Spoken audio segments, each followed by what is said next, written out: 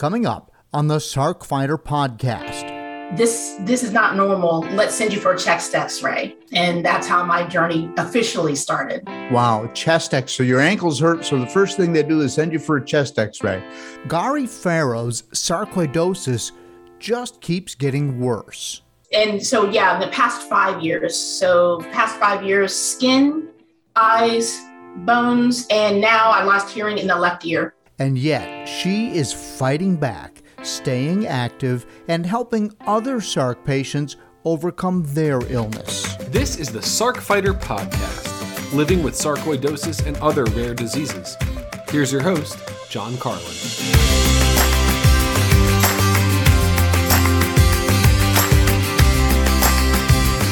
Hello and welcome. This is episode 62 of the SarcFinder podcast, brought to you in part by a grant from aTyr Pharma. If you have pulmonary sarcoidosis and are between the ages of 18 to 75, you may qualify for this new clinical trial. The Foundation for Sarcoidosis Research is excited to be partnering with Novartis for a research study to test an investigational treatment that may help those living with pulmonary sarcoidosis. This opportunity is not only taking place in the U.S., there are also international locations available. Visit www.stopsarcoidosis.org to learn more and see if you qualify. For participating international locations, check out clinicaltrials.gov and then search sarcoidosis CMK 389. And there will be a link in the show notes to make this easier for you if you're looking for direct contact via stopsarcoidosis.org.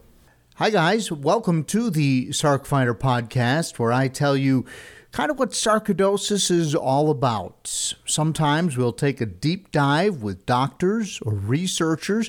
Sometimes it's listening to patients talk about their experiences. But I find that not knowing about the disease, what to expect, what's quote-unquote normal, what are the side effects of the drugs we take, what's fact and what's fiction, sorting that all out is what I'm trying to do here on the SarcFinder podcast. I go straight to the people whose lives have been affected by it, or on the other hand, the people who are trying to fix all those problems. And we hear directly from them, and I try to ask everybody the questions that you would want to know if you could talk to them. And if you listen to the podcast, I think we're doing a pretty good job of sorting it all out here for you without being extremist, without being scary, beyond just how scary the disease actually is. I hope it's real. I hope this is where you are finding what you want to know about sarcoidosis. You might want to go back actually and listen to the previous episode. That's where I talked about expectations in your life once sarcoidosis has unfortunately found you, as it found me. I was diagnosed in 2016 and probably was dealing with it for several years before that. So just how your life changes and how you look at, this is an overused term, but your new normal, and kind of figuring out what that's all about. So expectations was in the previous episode. The episode before that, episode 60, where Jack Bepley describes how cardiac sarcoidosis knocked him back from feeling fine and fit to a scary hospital stay and an experience that literally still gives him PTSD. So you might want to go back and listen to that one as well. And in addition, here on the SarcFinder podcast, we talk about the many areas where the Foundation for Sarcoidosis Research, based in Chicago, is helping address all of the areas where Sarc touches your life. That could be support groups, it could be research studies, fundraising to help fund that research, or new findings along the way. I heard an expression this week that you may have heard before, and it speaks to the difficulty in dealing with and diagnosing sarcoidosis. Have you heard the expression, if you hear hoofbeats, think horses, not zebras? So what does that mean? Well, if you're, say, a police investigator and you've got a bunch of clues in front of you and those are the hoofbeats, what it's telling that investigator is to look for the obvious answer, not the difficult, maybe not so apparent answer. So the obvious answer is if you hear hoofbeats coming, it's probably horses. Unless you're in Africa, it's probably not zebras, right? And so now you're a doctor and a patient comes in and they describe their condition. Well, the doctor is not going to automatically lean into a rare disease. They're going to go for the common causes of that problem. So they're not going to be looking for zebras. They're going to be looking for horses, which I think probably they should be doing. But if you have sarcoidosis, that's frustrating because it's not on their radar, right? We are the zebras. Those of us with sarcoidosis are zebras. And so these are hoofbeats when zebras are actually coming. And I would say that if there is a takeaway now after 60 plus segments here on the podcast and talking to all these people I just mentioned, it's frustrating for patients because the doctors don't look for zebras. And sometimes, even when the zebras are almost trampling them, they can't see them because they're so intent on looking for horses. Does that make sense? I hope that makes sense. So here on the podcast, we have to shine a light on the zebras as much as we can. And we have to kind of take the advice that we're hearing over and over, which is to go to a clinic that specializes in sarcoidosis, where the doctors are used to seeing zebras. Let's think these doctors are maybe in Africa. I actually had a chance to go on an African photo safari a couple of years ago, and there were zebras literally right outside my hotel room, And so to the people who were there and saying their zebras are an everyday thing, right? Well, for the doctors who specialize in sarcoidosis, zebras are an everyday thing. So just something to think about. If you hear hoofbeats, think horses, not zebras, unless you have sarcoidosis. How's that? All right. The good news is that progress is being made. More and more doctors are becoming aware of sarcoidosis thanks to lots of work from the various agencies, not the least of which is the Foundation for Sarcoidosis Research. But on the medical front, as you know, the SarcFinder podcast is brought to you in part by a grant from aTyr Pharma, which is now working on a drug they can officially call EFZO-FIT, which is short for efzofitimod, and the drug aims to replace or at least reduce the need for prednisone right now in pulmonary patients. And on May 17th of 2022, the company issued a news release with more positive findings. All of this is coming out of the May meeting of the International Thoracic Society in San Francisco, where aTyr presented two posters. When you go to these big medical conferences, poster sounds like something you do for 8th grade when the teacher tells you you've got to have a project. But that's what they do at these medical conferences, and the posters are actually a big deal because they are presenting to other clinicians the results of a lot of research, and a ton goes into it. Millions and millions of dollars and years of research goes into the presentation of these posters. And I'm just going to read you one paragraph. It gets a little clinical here, but it's not too bad.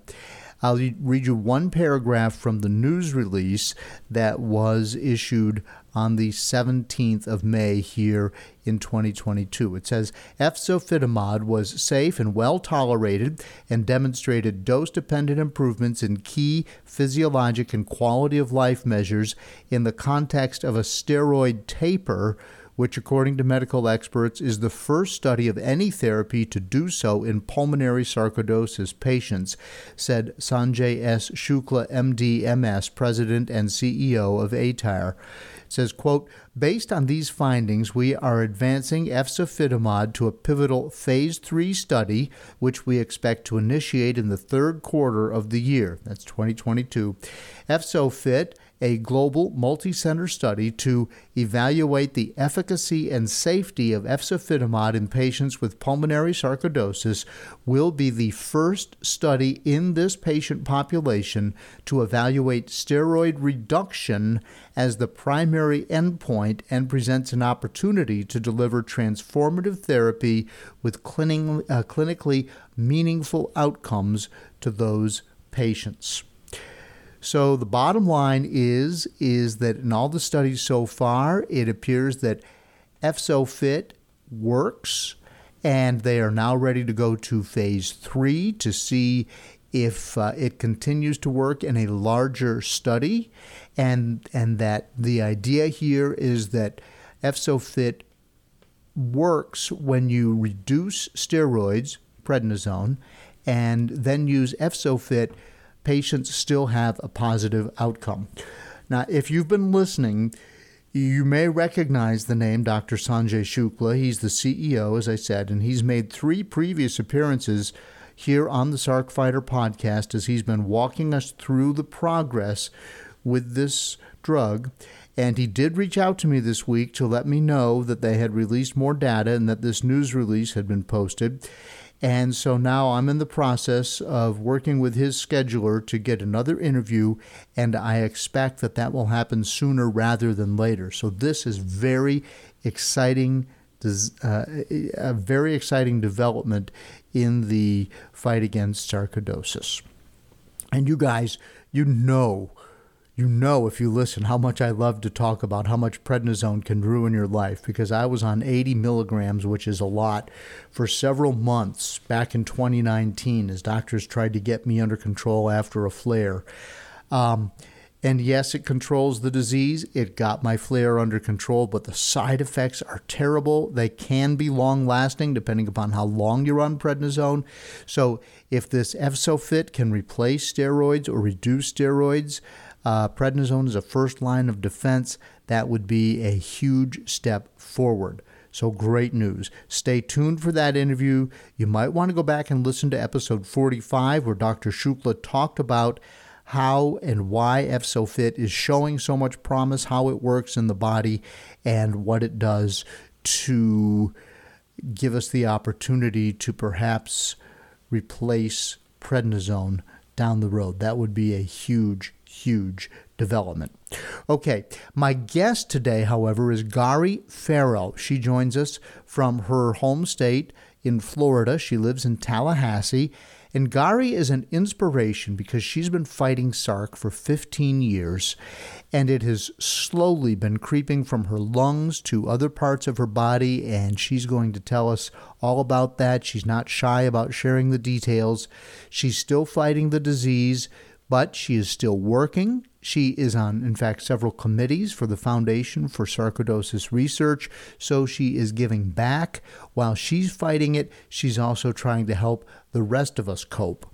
And I will tell you that her family had an extremely significant sarcoidosis event. That's not my story to tell, that's hers, and she will reveal that during the interview. So my interview with Gari Farrow is coming up next.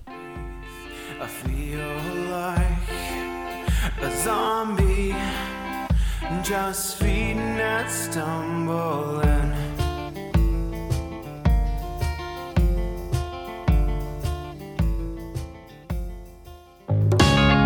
Hi, I hope you're enjoying the Sarc Fighter podcast. You may be wondering, what can I do to help? How can I be a part of the sarcoidosis solution? It's simple. Make a donation to KISS, Kick In to Stop Sarcoidosis. 100% of the money goes to the Foundation for Sarcoidosis Research. Look for a link in the show notes of the Sarc Fighter podcast. Welcome back to the Sarc Fighter podcast, and joining me now is Gari Pharaoh, who plays many roles within the Foundation for Sarcoidosis Research as a volunteer and is coming up on 16 years as a SARC survivor. Gari, welcome to the podcast. Thank you. Thank you so much for having me today. So you said it's 15 years plus, almost 16 years, and you knew the anniversary date, didn't you? It's actually August. I started getting my appointments in April. So for me, April's the anniversary, but I didn't get the official diagnosis until August 16 years ago. 16 years. That's a long time. And I want to hear about, when did you first know something was wrong? Honestly, I knew something was wrong 20 years ago. I have a thing that I love cute shoes and purses, and I had these fantastic boots that I love to wear. They were the greatest thing ever. And my feet and ankles started to swell. And I used to play basketball in high school, so I'm used to ankle sprains. I know what my feet and ankles will do, but this was not normal. So probably about 4.5 years in total of going to different primary care doctors. And I am a taller, larger woman. And so I've always been told, well, you need to lose weight. It's like I exercise every day. I'm not losing any more weight, but they were saying the reason my feet and ankles were swelling was because of the weight. So I went and lost more weight, still couldn't wear the shoes, moved to a different city, found a new primary care physician. Actually, my second one here in Tallahassee was the one who went, this is not normal. You are about 30, 31 at the point. This is not normal. Let's send you for a chest X-ray. And that's how my journey officially started. Wow, chest X. So your ankles hurt. So the first thing they do is send you for a chest X-ray, yes. Which wouldn't seem intuitive, but I guess the doctor must have been thinking pulmonary sarcoidosis then. She kind of mentioned, she goes, it could be your lungs, it could be your heart. She goes, for your feet and ankles to be swelling, there's something vascular going on and we don't know why. She goes, I'm listening to, just using a stethoscope. I'm listening to your lungs. It sounded fine. You're exercising. You're not complaining of any shortness of breath. So let's figure out what's happening with you. Okay. And so was that conclusive or was that just the next clue? The chest X-ray was the next clue. They realized at that point, because you could see my lymph nodes on X-ray, and the lungs looked suspicious. And at that point, I was sent for a mediastinal oscopy, basically a lymph node biopsy. Ended up with a brand new scar. And that's where they definitely confirmed that, yep, this was sarcoidosis. Because after the chest X-ray, they said this could be leukemia or sarcoidosis. The way I remember it was I heard leukemia and possibly sarcoidosis, and the leukemia scared me because I hadn't heard of sarcoidosis before in any major detail other than Bernie Mac. So, right. But yeah. So after they figured out it's sarcoidosis with the lymph node biopsy, then did they start with the normal prednisone routine? No. I was seeing a pulmonologist local to my city, and I was told it was stage 1, the 4 stages. And since I was at stage 1, I had no other symptoms happening. There was no reason for me to go on any medications. And that if I ever started coughing or becoming short of breath while exercising, to basically come back. And I had one appointment a year later, everything's still the same, but at no point was medication even talked about. I did go back to my primary and asked, okay, now I've been diagnosed with sarcoidosis. What does that mean? And she told me she didn't know. She goes, I could tell you this much of what I remember from medical school. I can't answer any of your questions. Go back to the surgeon. And went back to him, and it was, yeah, you have stage 1, but that's good because, 4 is horrible. You're at 1, so there's nothing to do. My current pulmonologist, who specializes in sarcoidosis, she said, no, stage 1 is no better than stage 4. You had symptoms. You just weren't coughing. She goes, your lungs did not look good. There should have been some treatment started then. But that took another, I think it probably about another 3 to 4 years before I started any official treatment. That just amazes me. And I'm curious about this stage 1, stage 2, stage 3, stage 4, which is the terminology that we're used to hearing for cancer patients. And I've heard other SARC patients that I've interviewed on the podcast talk about it a little bit. No one has ever used that term with me. Can you describe the difference between stage 1 and stage 4? Other than that it's worse? Yeah. What I was told originally was that, yes, my lungs were cloudy, but they were not completely infiltrated. And you could see my lymph nodes on x-ray. Stage 4 is pretty much you're on oxygen. The lungs are completely gray and looks like ground glass, completely covers the entire lungs at stage 4. Is how it was described to me initially, that each stage your lungs get a little cloudier, a little bit more ground glass until it gets to the point where you're not able to breathe. What I've been told recently and, confirmed with more research is that yes, the stages do impact how the lungs appear, but you could be on oxygen at stage 2. You could be walking around not fine, but without oxygen at stage 4. It's just showing what the impact on your lungs looks like when you're just trying to look at the X-ray or the MRI or CT. And actually, stage 1, I believe, only includes the lymph nodes. And any of the others only impact just what the lungs look like. So you and I are both on a number of committees with the Foundation for Sarcoidosis Research.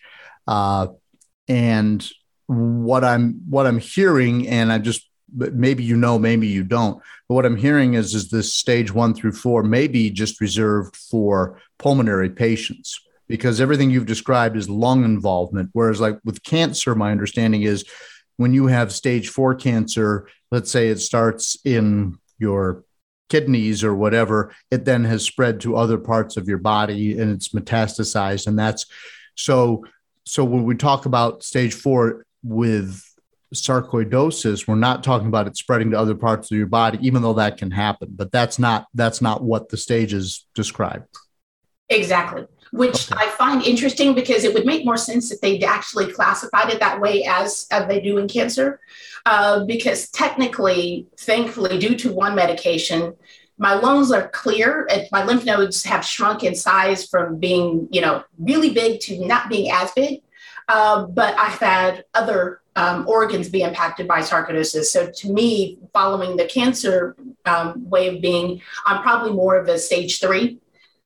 Just because I have multiple organs impacted by sarcoidosis. So yeah, but currently it's only for lungs. Got it. All right. And is it still currently, after almost 16 years, is it still just in your lungs, or has it spread? It spread, and it actually took it took about 10 years to spread. Started with, I noticed some skin issues. Went to my local dermatologist, and first I was told eczema, then I was told psoriasis, then I was told I had both. Went to a sarcoidosis dermatologist and was like, no, this is sarcoid. That's what this is. And so, yeah, in the past 5 years, skin, eyes, bones, and now I lost hearing in the left ear. So fun times. Yeah. And that's on immune suppressors. You said after about 4 years, a doctor said, oh, no, you need treatment. Yes. What treatment did they come at you with first, and how has that progressed? The lovely steroids. Steroids. I was on 60 milligrams for about a year and a half, a little under. And that, of course, weight gain, pre-diabetic, hypertension, you name it, the moon face, all of it, was taken off of that because of the impact. But at that point, there still was not a lot of discussion about new medications. And it was pretty much, okay, your labs look good. We're just going to kind of watch you. Then the eyes started, the skin. So then it was steroid injections directly into the skin and steroid creams, which thankfully no over whole body impact. Then when the eyes and the bones kicked off, that's when I was put on methotrexate. No steroids at that point, thankfully. But then when the bones kicked off, that's when they said, okay, I started low dose steroids, and that's 5 milligrams for 3 years. That pushed me over the edge with the diabetes. And let's see.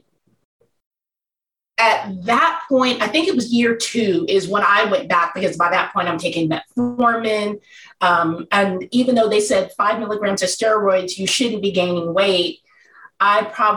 So 60 milligrams, I gained 80 pounds.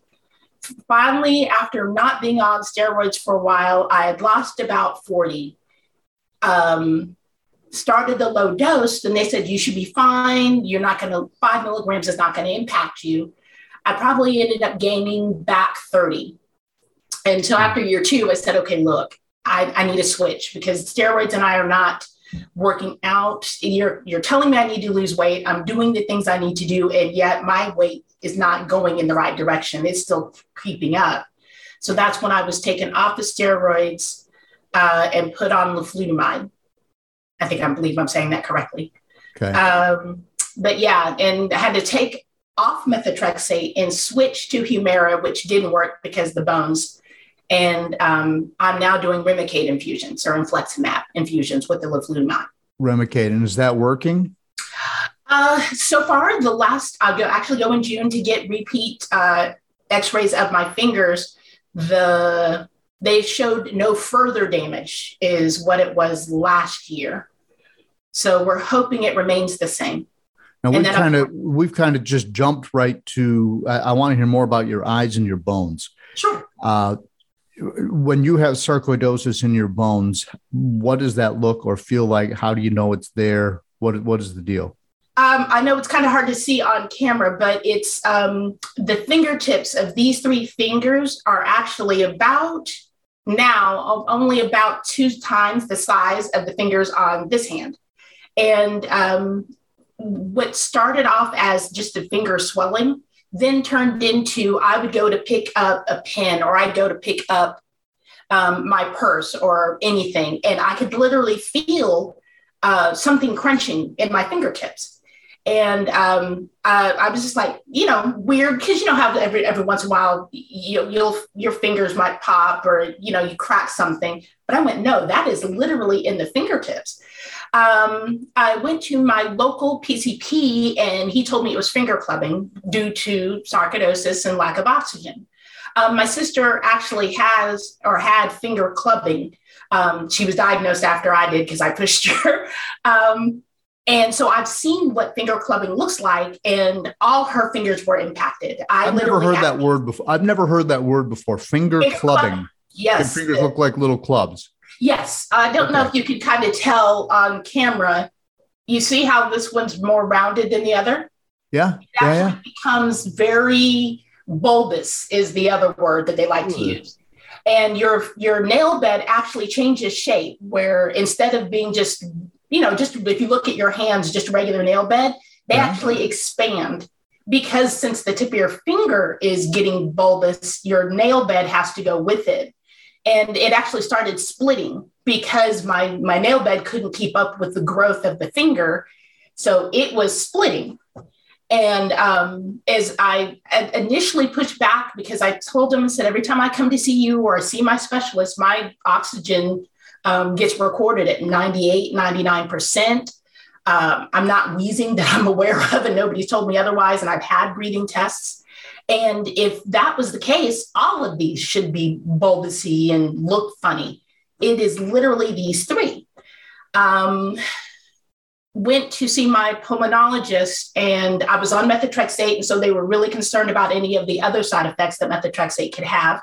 And she goes, okay, is there anything else going wrong with you? Because your lungs look great. I don't normally see patients like you because pulmonologist, so I'm not used to seeing healthy lungs anymore. Anything else going on? And I went, look. And she goes, that is not normal. And I haven't seen that with methotrexate patients. Let's send you for a hand x-ray, which then morphed into a whole body bone scan. And I now have a rheumatologist because they realized that on x-ray, my fingertips, all of them actually, but these three are the worst. My body is attacked the bones to the point to where it is broken down and my body's reabsorbing the bone. So the reason they're swelling is because there's fluid, and that's what causes the swelling.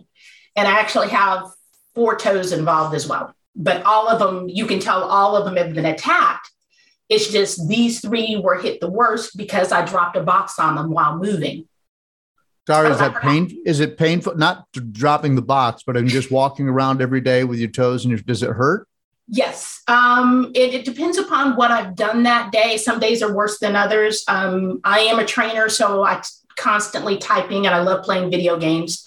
So playing video games, typing certain things, there are days where I don't want to use my fingers. It's not worth it. Or I have become very adept at using my thumb and my ring finger on the right hand because it's, I don't know, it's not sensitive to touch per se, because like doing this does not hurt, but actually going to grab something, it's, unless I can figure out a way to grab it down here, it's, think of the worst bruise that you've ever had. You'll get that you've hit it just right. And it doesn't really hurt until you get it in the right place. That's what it feels like. Okay. Let's talk about your eye. Yes. So how what were your symptoms? Initially, just a lot of redness, Tallahassee known for pollen. And so, I just put it off that it's the pollen. It is the green season, and it's a lot of redness. And then the not conjunctivitis, but the outside of your eyes were constantly inflamed, felt like I had dirt in them. And again, pollen, I just pushed that off. It wasn't until I have glasses that actually with the tint, I just lost the name of it, that you go outside in the sunlight and your lenses will. Yep. They get darker. Yeah. I walked outside, even with that on, literally stopped in my tracks, shut my eyes, and was like, oh my God, the sun's too bright. My eyes literally hurt. The only way I could describe it is like a shooting pain through my eye. And I stood there just going, oh my, okay, this isn't normal. When was that? Sorry? How long ago was that? That was probably about 6 years ago. About 6 years ago. And again, went to my local eye care provider, and it was like, this is iritis, and was prescribed steroid drops. Then it continued, and I was diagnosed with uveitis, and ended up getting referred to an ophthalmologist because I kept going to my optometrist because, of course, my glasses. And they're like, this is this is a sarcoidosis issue, not just, you have recurring eye infection. And so that's how the eyes joined up. Wow. Is that controlled? Currently, yes. Thankfully, with the eye drops, I think I was on the eye drops for about a year. And I go back in right now. I'm thankfully, because my last exam came back fine. I'm set to not have to see them for a year. But when my eyes are unhappy, I probably see the ophthalmologist about every 3 months. And drops and tests. I do, because of the last one, have a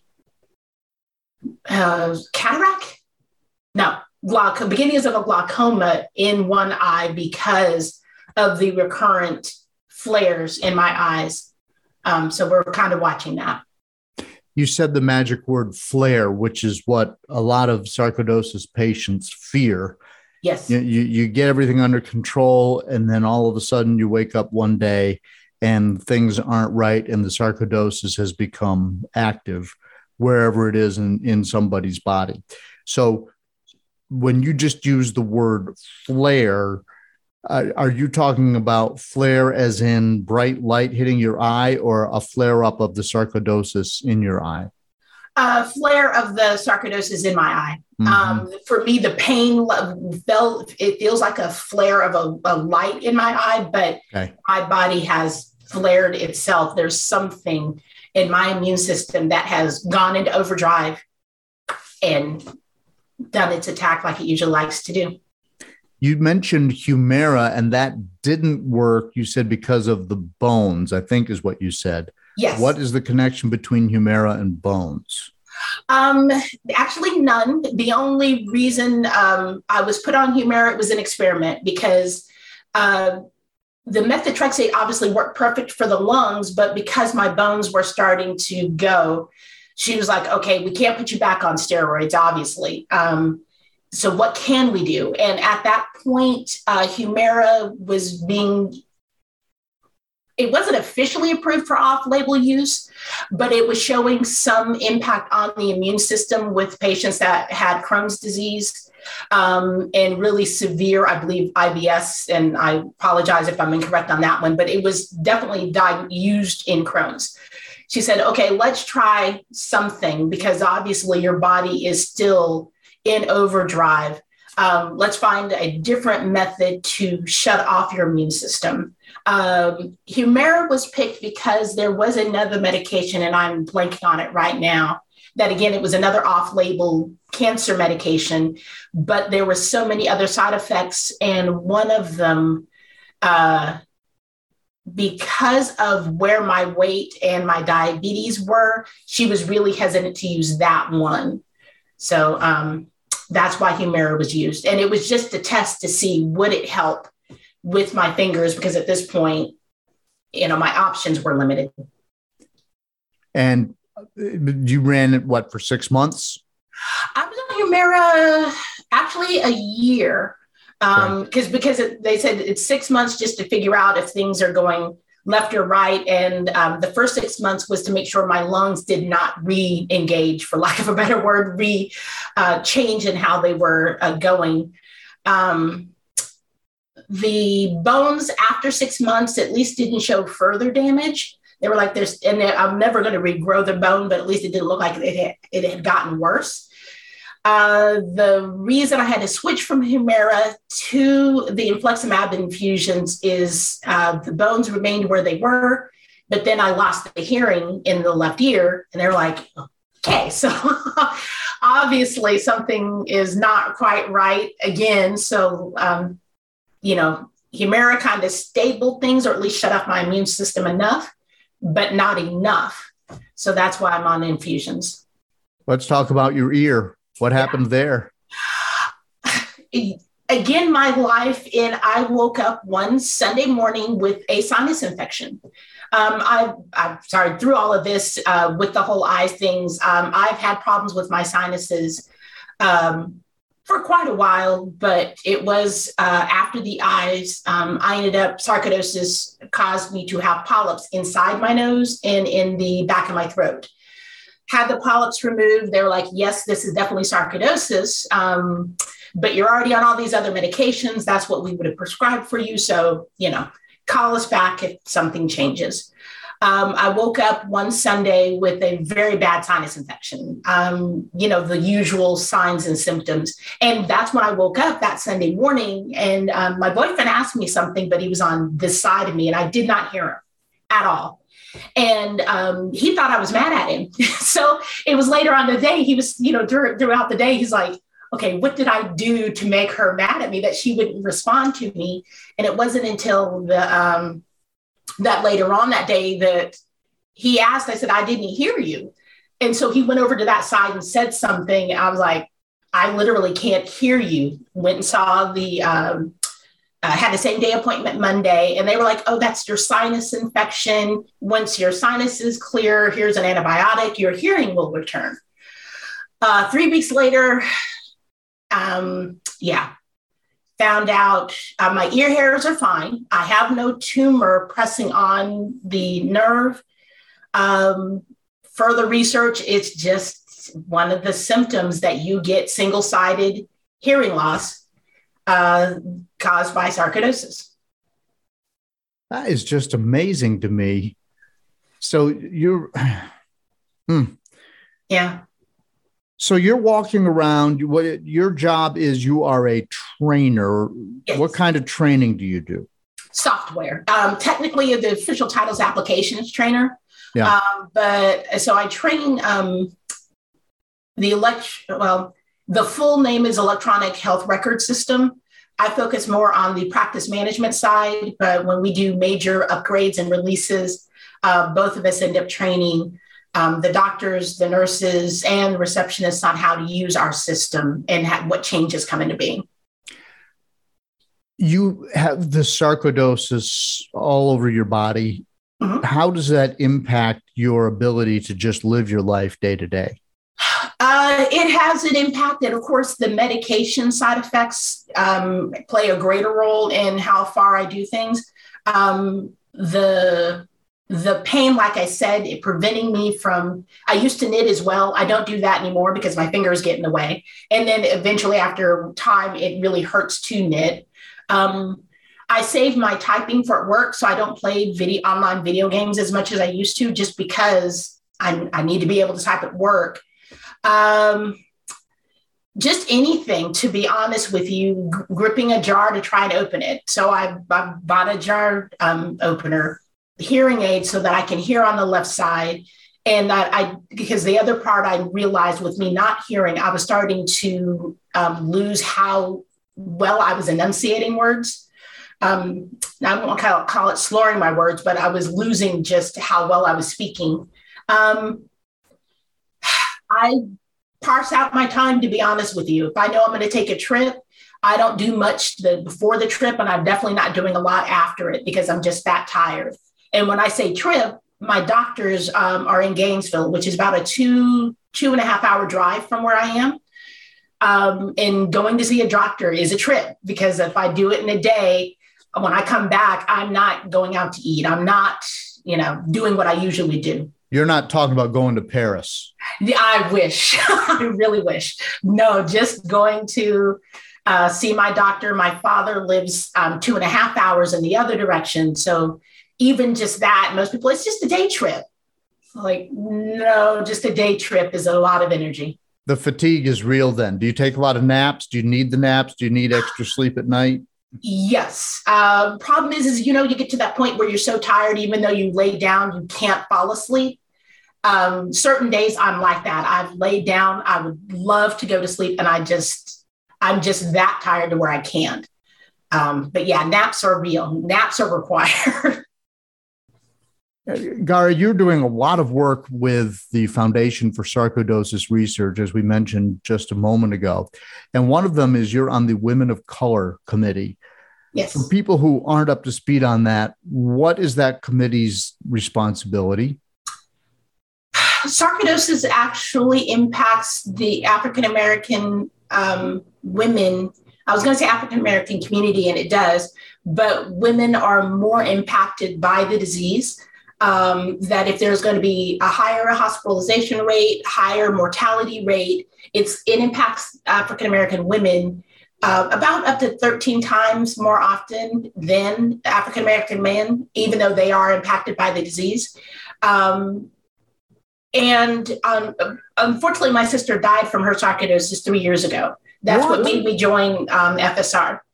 And we buried the lead. I'm so sorry. That's okay. No, I actually, it's not that I don't talk about it, but it's really the reason I joined FSR and why I applied in the first place, because of her experience, the difference between her experience and mine. Then when I saw the Women of Color Committee come up, that really made me go, okay, I need to be a part of this, because of her experience and mine, and just in general, and talking with different African-American people and some of our residents, and going to see a physician. I don't want to say it's lack of exposure to certain diseases. And a lot of us are more prone to, I'm always tired. I don't feel well. I don't have time to go to the doctor.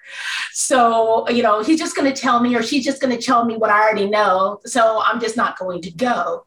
And I wanted to be a part of that committee to help get more word out there that this is not a disease that you can just be like, oh, it'll be fine. I'm tired. I'll be tired tomorrow. I'll be tired next week.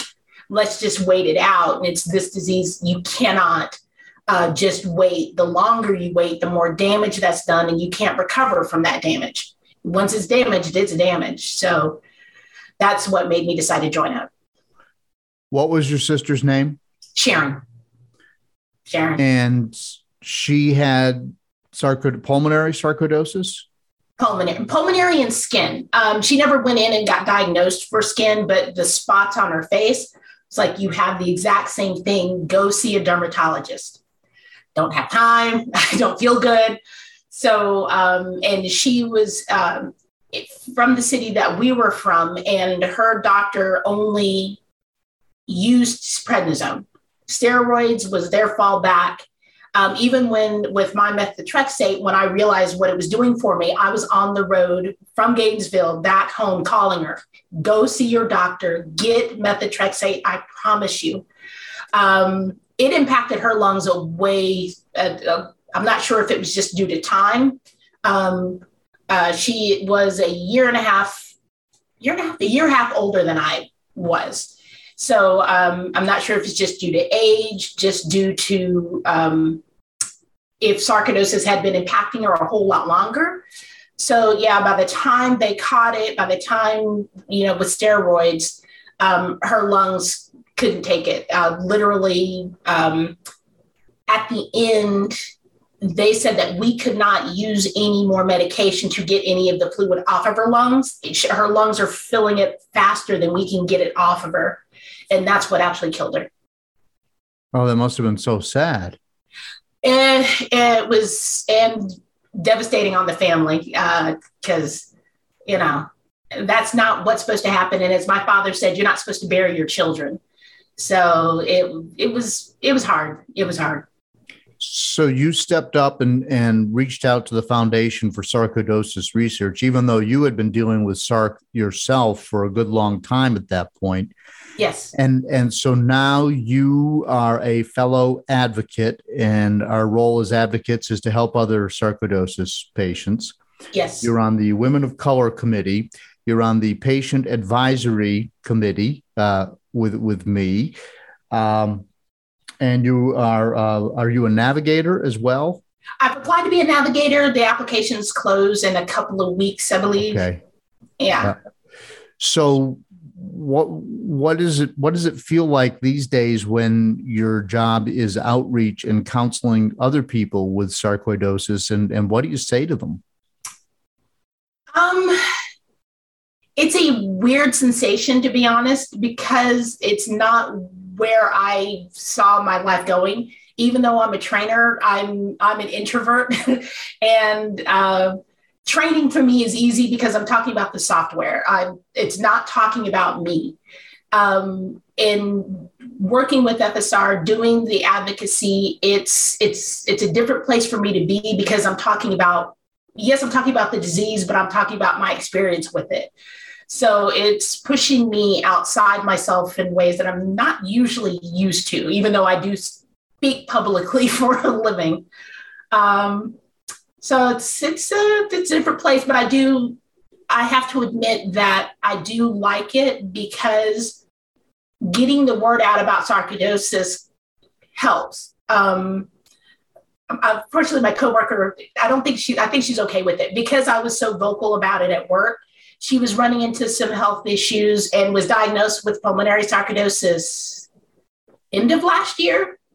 Yeah. And it was just like, oh, okay, I'm sad that you're part of my club, but I'm glad you got diagnosed. Right. Because otherwise, she was having some interesting things that kept coming, and went and had a biopsy.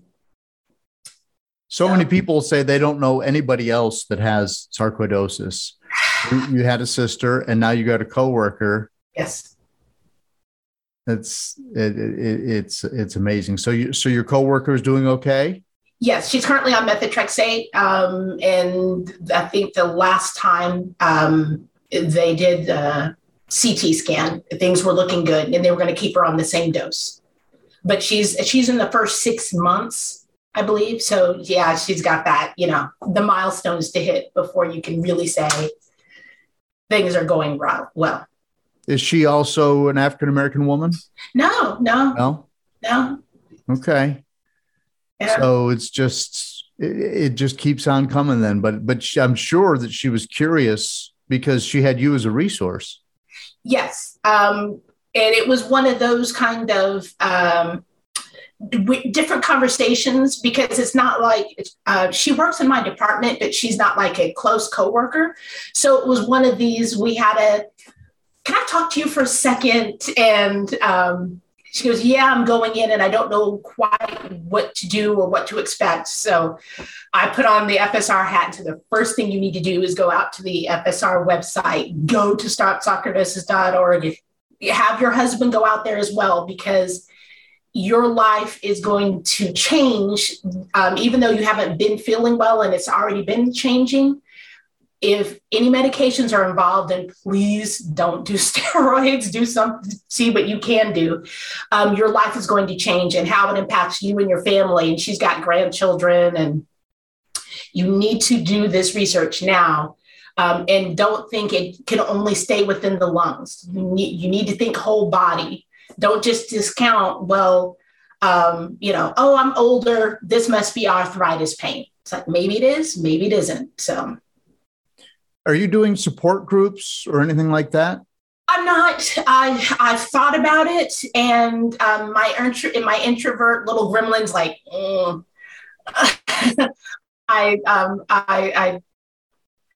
I've thought about it and looked, and I think this is the introvert part. There's nothing local to me, right. And so I was just like, okay, I've never done the next step.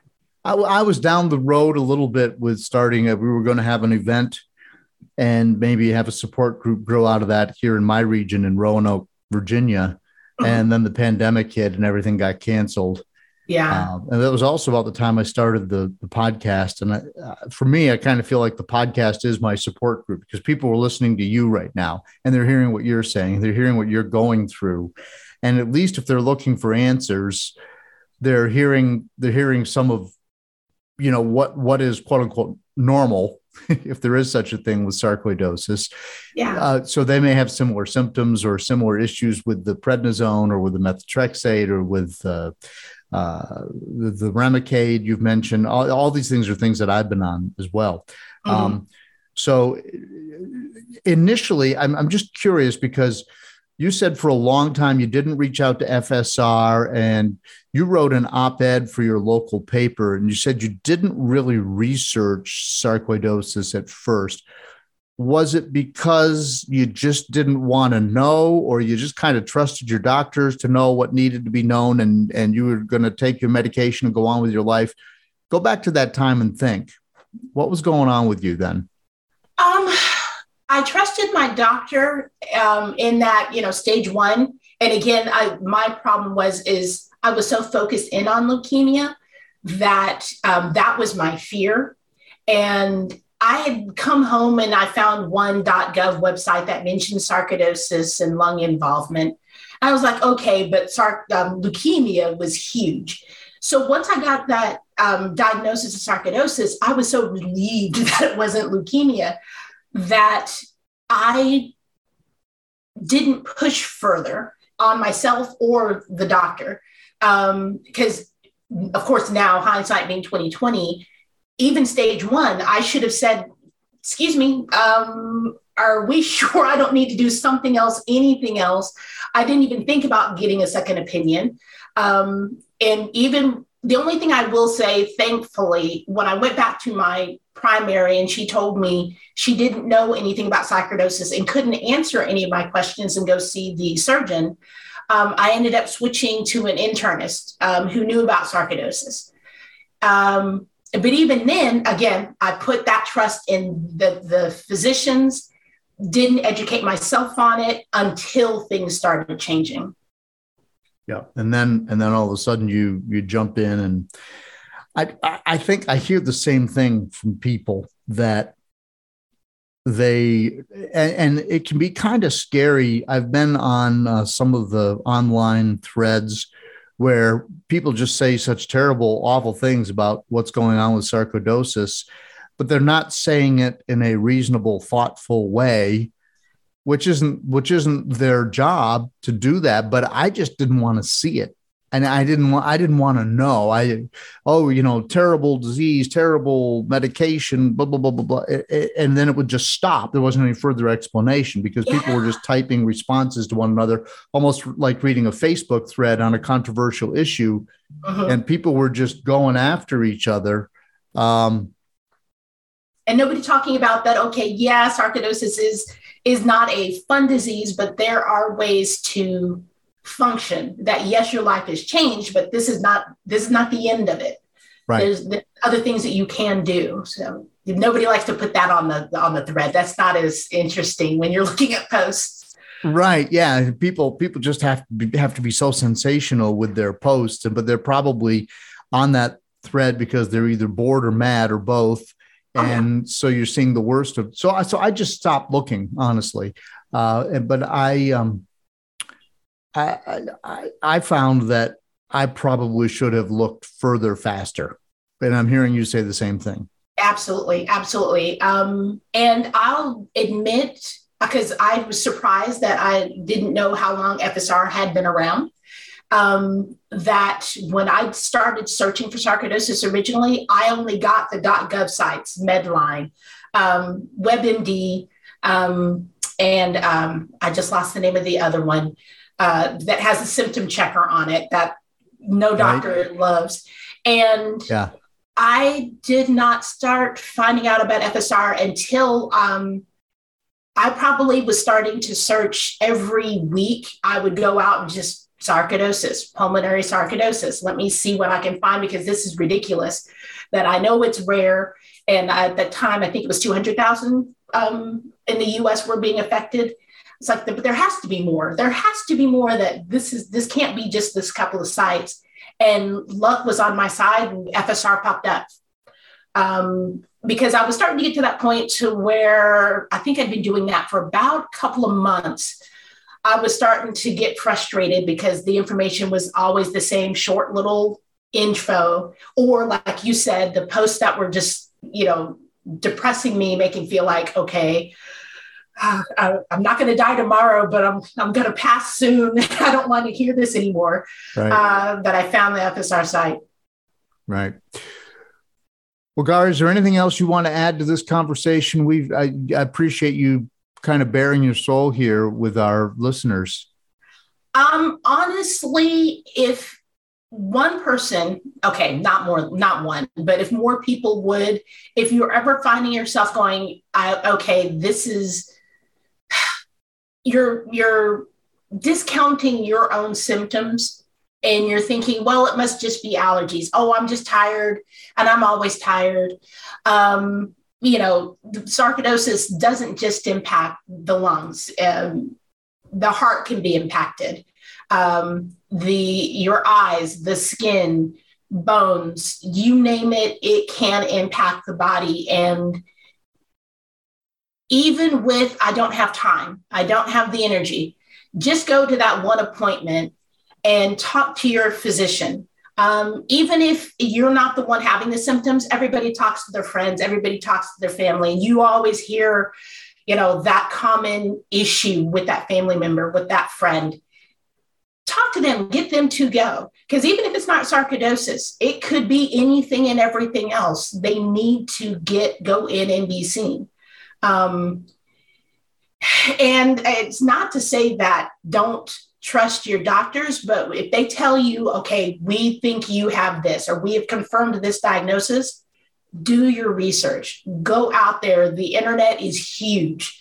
Yes, you're going to run into some information. that's when you do more research. Just because you found one answer, you found one source, you don't stick with just that one source. You look at everything as much as you can and get that knowledge for yourself so you know what you're going to have to live with. And that helps better prepare you for your next office visit. And hey, I found this thing. Find a doctor that is a specialist in sarcoidosis. Yes. There are lots of doctors who may have one or two sarcoidosis patients. That's not the same thing. No, not even close to it. As you are well aware, sarcoidosis is so varied that there's a commonality amongst all of us, but how sarcoidosis impacts you is different than how it impacts me. And yes, it is a disease of granulomas, but how your body takes that granuloma, you really need someone who has a breadth of knowledge. Not just, like you said, one or twosie is not enough knowledge for this disease. Right. Well, Gari, thank you for joining me on the Sarc Fighter podcast. Thank you. Thank you for having me. I love listening to you. I've watched your podcast before, so this is fantastic. This was fun. Great. Thanks. Thanks. Bye. I feel like a zombie, just feeding and stumbling.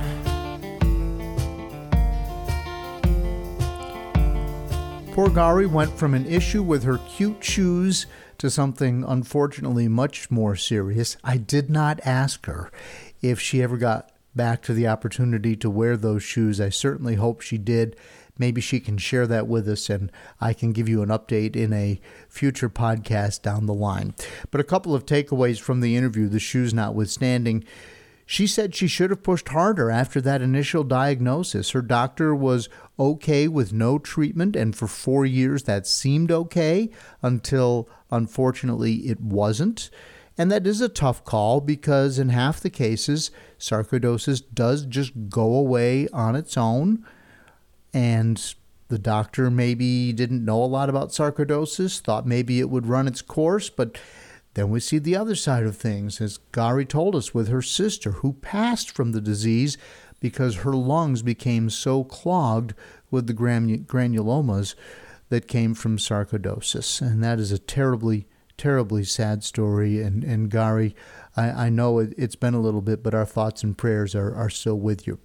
So thanks again to Gari for joining me, bearing her soul, and of course for all the work she is doing for all of us by volunteering with the outreach at FSR. A reminder, the official Sarc Fighter song, you hear it in every episode in bits and pieces, is called Zombie by Mark Steyer and his band, the White Hot Lizards. Hear Mark's story, the story behind the lyrics, in episode 12. He is a fellow Sarc Fighter, and occasionally I will play for you the entire song at the end of an episode. I did that at the end of episode 61, so you might want to go back and listen. We release the podcast every other Monday.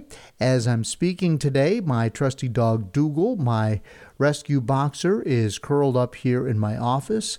Dougal and my auxiliary dog Pippa, my little terrier mix, make my life so much better. And I just love to have the company of my dogs. Please don't forget to go back and listen to a bonus episode on Sarc and COVID and another bonus episode on dealing with prednisone. Talked a lot about prednisone on this. In fact, Sanjay Shukla was one of the guests on that episode.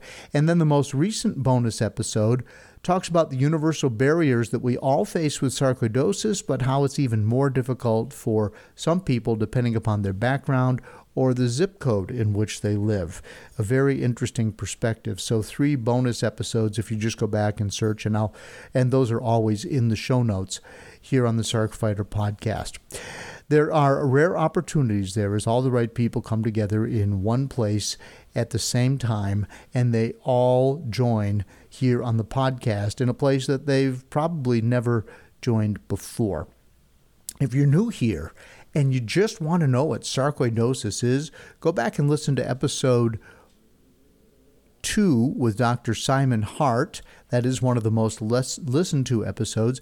If you want to know my deal, that's episode 1, and the backstory to the founding of the foundation for sarcoidosis research is episode 11 with Andrea and Redding Wilson, who started the foundation at their kitchen table more than 20 years ago.